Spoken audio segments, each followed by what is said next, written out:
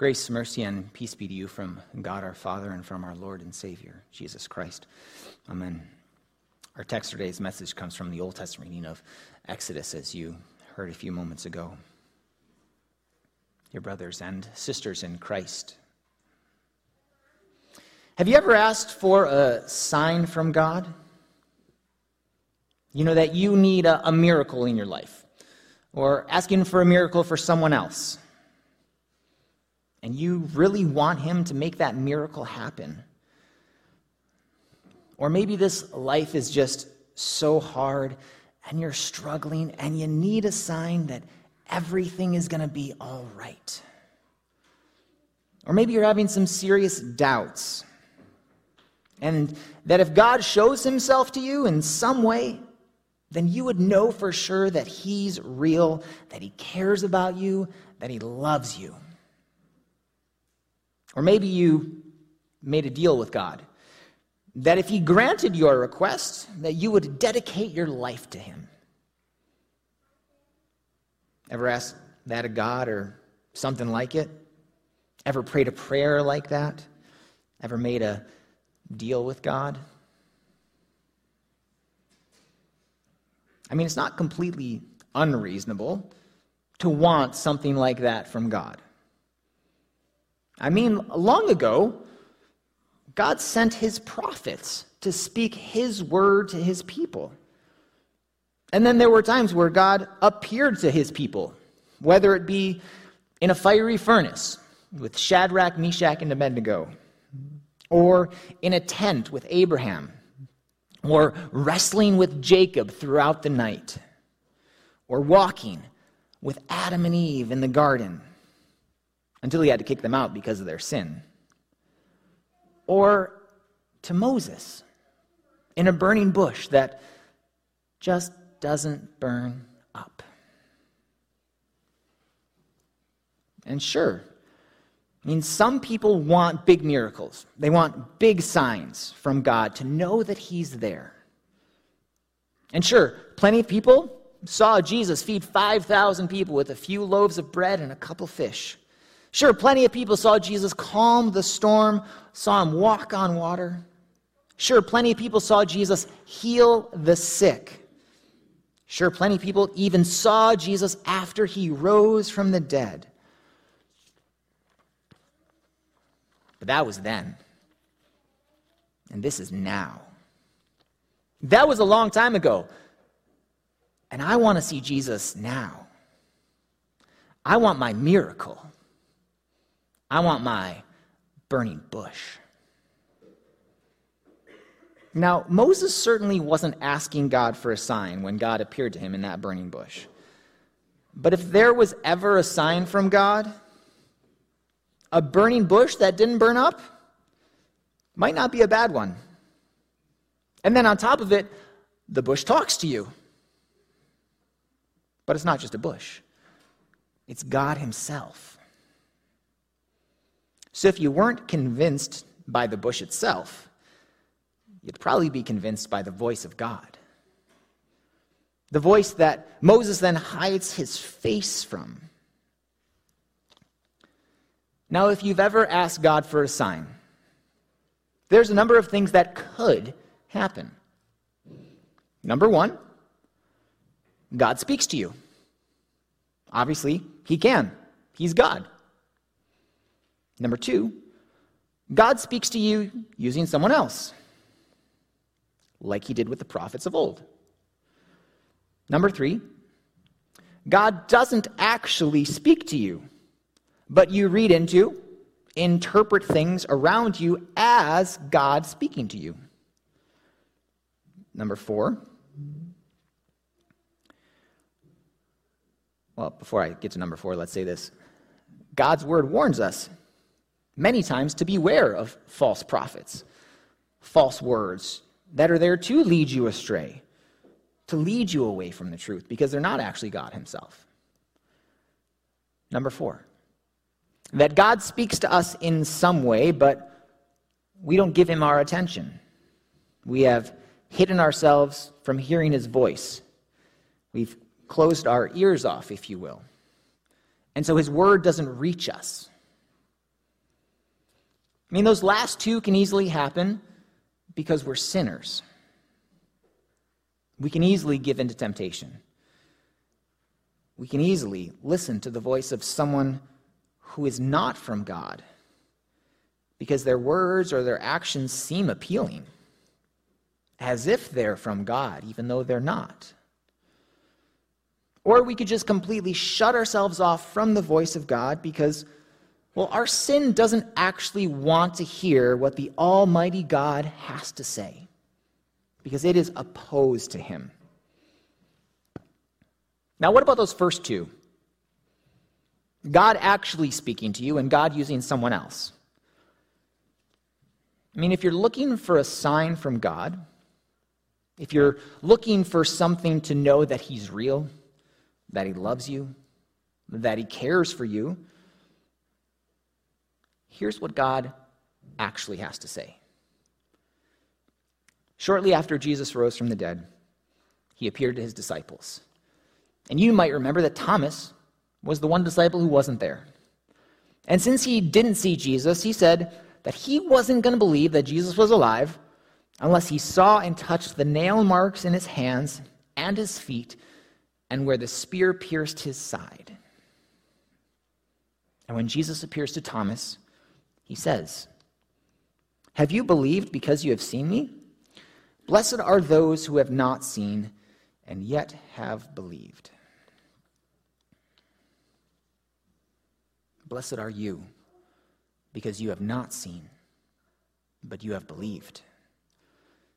And this gift of faith is a gift from the Holy Spirit, and faith comes from hearing the word. And God's word is enough. Take another example. The parable of the rich man and Lazarus. You might remember this one. Lazarus goes to heaven. The rich man goes to hell. And in this parable, they can see one another. And the rich man doesn't want the rest of his family, his brothers, to go to hell, to join him. And so he asks Abraham, who's there with Lazarus, to send Lazarus back from the dead, because they'll believe and repent if someone comes back from the dead.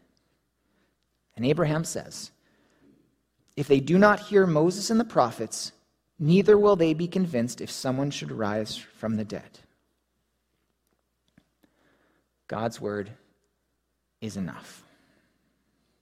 And later in Hebrews we read, "Long ago, at many times and in many ways, God spoke to our fathers by the prophets, but in these last days he has spoken to us by his Son." The rich man and Lazarus, they had Moses and the prophets. And we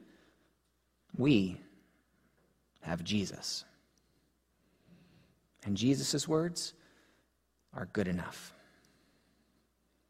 And in our gospel reading for today, we heard the same as Peter says to Jesus, "Lord, to whom shall we go?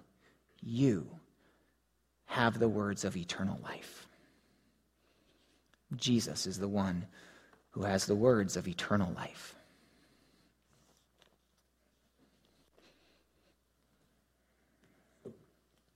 God's word is enough. And Peter saw Jesus risen from the dead, and he knew that it was Jesus who gives eternal life. But God's word wasn't good enough for Moses. Now, if we think about the context of Moses at this time, when the burning bush appears to him, 40 years have passed. And he's at a point in his life where he's married, he has kids, but he's in a foreign land tending the flock of his father-in-law, Jethro. So he doesn't even have his own flock. I mean, if Moses were living in our world today, right, he and his wife and kids, I mean, they'd probably be living in their in-laws' basement. I mean, that's what's going on here. He doesn't have his own home. He doesn't have his own land. Doesn't have his own flock. He's probably not saving any money. And he's becoming a shell of his former self that we had seen 40 years earlier. Yet God still comes to Moses. He calls out, "Moses, Moses!" And he tells him that he is going to bring the people of Israel out of Egypt. And Moses says to God, "Who am I? Who am I? Who's Moses?" He's someone who had been rejected by his people. And he certainly thinks that those same people are going to reject him again.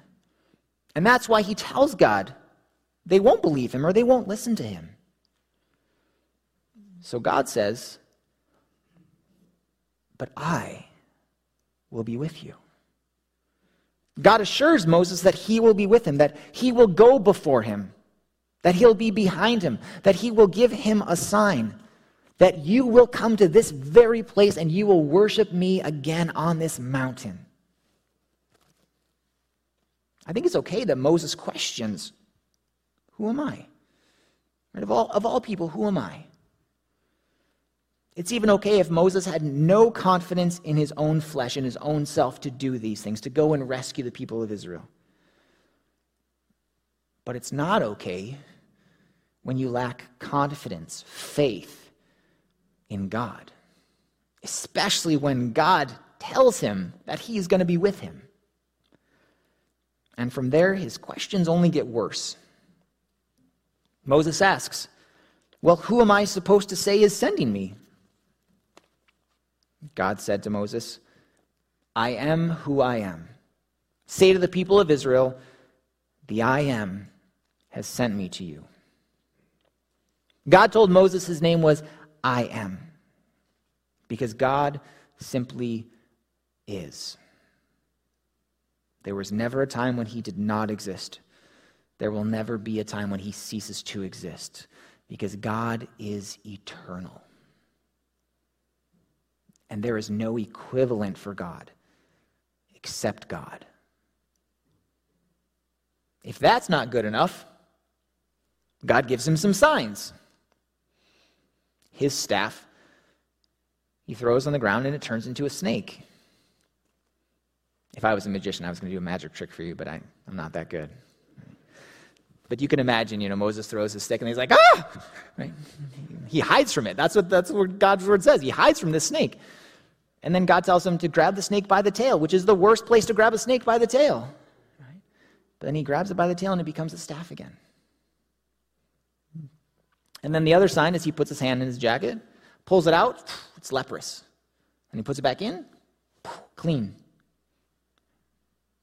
And if that's not good enough, you go to the water, pour it on the ground, and it's going to turn into blood. After all of that, Moses said, "Oh, my Lord, I am not eloquent, either in the past or since you have spoken to your servant, but I am slow of speech and of tongue." Now, you might see some people think that, well, maybe Moses had a speech disorder of some kind here. That's what he's saying. Or maybe Moses really wasn't good with the Hebrew language or the Egyptian language. But we've heard already in the book of Acts that Moses was instructed in all the wisdom of the Egyptians, and he was mighty in his words and deeds. Maybe whatever he had in Egypt, he's lost. But the God who created the most eloquent mouths was on his side. If Moses was a poor speaker, it didn't matter, because God said, "I will be with your mouth and teach you what you shall speak." Finally, Moses says, "Oh, my Lord, please send someone else." So now Moses is finally done with all of his excuses, and he showed the real state of his heart. His problem wasn't lack of ability.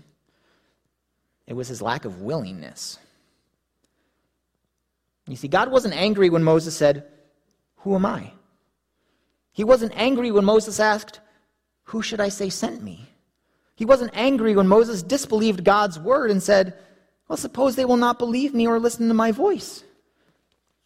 God was not even angry when Moses falsely claimed that he is and has never been eloquent with words. But God was angry when Moses is just plain unwilling. It wasn't that Moses was unable. It was that he was unwilling. God's word is good enough. And it becomes good enough for Moses through Aaron, who speaks for Moses. God's word that he still gives to Moses, who then has to give to Aaron. It is enough. But maybe you're still sitting there today thinking that it's not. Maybe you still doubt. Maybe you still struggle. So let's go back to the beginning. When God calls out to Moses, he came to Moses where he was at. In his wandering, in his lostness. Remember, Moses had left his people. Both of them. He had left the Egyptians, left the Israelites, was in a foreign land. I mean, sure, was married and had kids, but he had no one else. And God came to him. But being in the presence of God is worthy of a pause, a stop. At the moment Moses came up to the burning bush, out of which God spoke to him, God gave him 2 commands. Don't come near, and take off your sandals. Both commands were to impress upon Moses that he was standing on holy ground. It was not the actual ground on which Moses stood that was holy. Rather, it was the presence of the holy God that made it holy. This was a holy place. And because God is holy, he has to stop because there will always be a distance between God and man. Even one day when we become perfect, we will never be equal to God. Though we will have a closer fellowship and connection with him in heaven. Removing our sandals showed an appropriate humility for Moses. Because back in this time, you might think that the poorest, the most needy, had no shoes then, and servants were usually barefoot. Think about another parable, the parable of the prodigal son. When the father runs to the son as he's making his way home, the father says this, "Put a ring on his finger and sandals on his feet." The son who had left home left his family, no longer wanted anything to do with them. His honor as a son is being restored in this moment. He is not a servant. He is a son. So Moses, taking his sandals off on holy ground, is because all glory, all honor is due to God and him alone. It also recognized the immediate presence of God. Because when you think, in many cultures, you take off your shoes when you come into someone's house. Well, now Moses is in God's house, a place of his immediate presence. Moses responds by not only removing his sandals, but also by hiding his face. A sign that he understood that he was in the presence and the glory of the Almighty God. Because back in this time, there was this fear that if you saw God's face, you would die.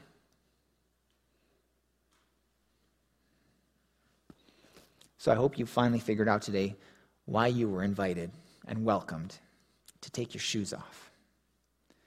To come humbly. Because we enter God's house. We come into his presence. And it is here where God comes to us.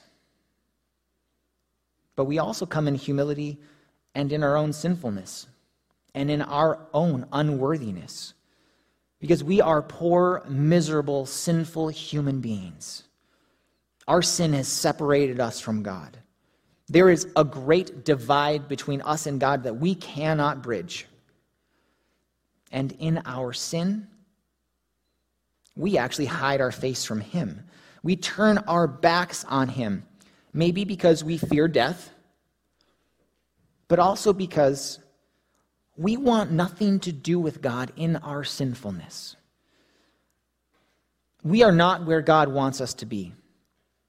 And what we deserve for our sin is death. It's physical death, yes, but it is also eternal death. It is condemnation. It is hell. To be forever separated from God, to have his face never turn towards us. But that is not what God wants for us. He wants to give us the forgiveness of our sins. He wants to give us eternal life. The only way to do that was to come to us again. Not in a burning bush, but as a man. As both God and man. Jesus Christ, the great I am. The same name that he uses in the burning bush, Jesus uses, showing us that he was there with Moses. He was there in that bush just like Jesus was with his disciples years later. And instead of speaking his words through a bush, Jesus spoke God's words on a tree, a cross. He said, "Father, forgive them." And he said, "It is finished." And when Jesus says, "It is finished," there on the cross, he won our forgiveness. There on the cross, he won our salvation. He bridged the divide between us and God. And in his resurrection from the dead, he proves that all of these things are true. And so as we gather together in worship, we are on holy ground because God is here. And because God speaks to us through his Son. And God's word is enough. Yes, he also has given us other ways to bless us, to forgive us, to give us the assurance of eternal life. His other means of grace. His words of absolution, baptism, the Lord's Supper, where he comes to us again. But since we don't have a baptism or the Lord's Supper today, you might be sitting there thinking, well, this worship, it's just normal. There's nothing special about it. But you'd be entirely wrong. That's because the Word of God is proclaimed. And where the Word of God is taught in its truth and purity, the Holy Spirit is working faith. The Holy Spirit is working in the lives of God's people. Just like the ground is holy because of God's presence, worship is special because of God's presence. And because he wants to give us the blessings of forgiveness, life, and salvation. And even today, God's word is enough. Because it gives us those things. And even more than that, we no longer have to be afraid of seeing God's face for fear of death. Because as his blessing says, that you hear at the end of the service, the Lord make his face shine upon you. The Lord look upon you, turn his face towards you, and give you peace. Not death, peace. He loves you. He died for you. He rose for you.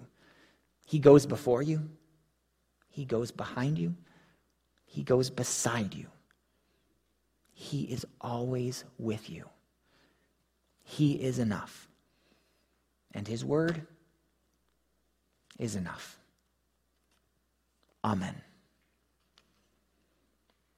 Now the peace of God, which passes all understanding, guard your hearts and minds in Jesus Christ, our Lord and our Savior. Amen.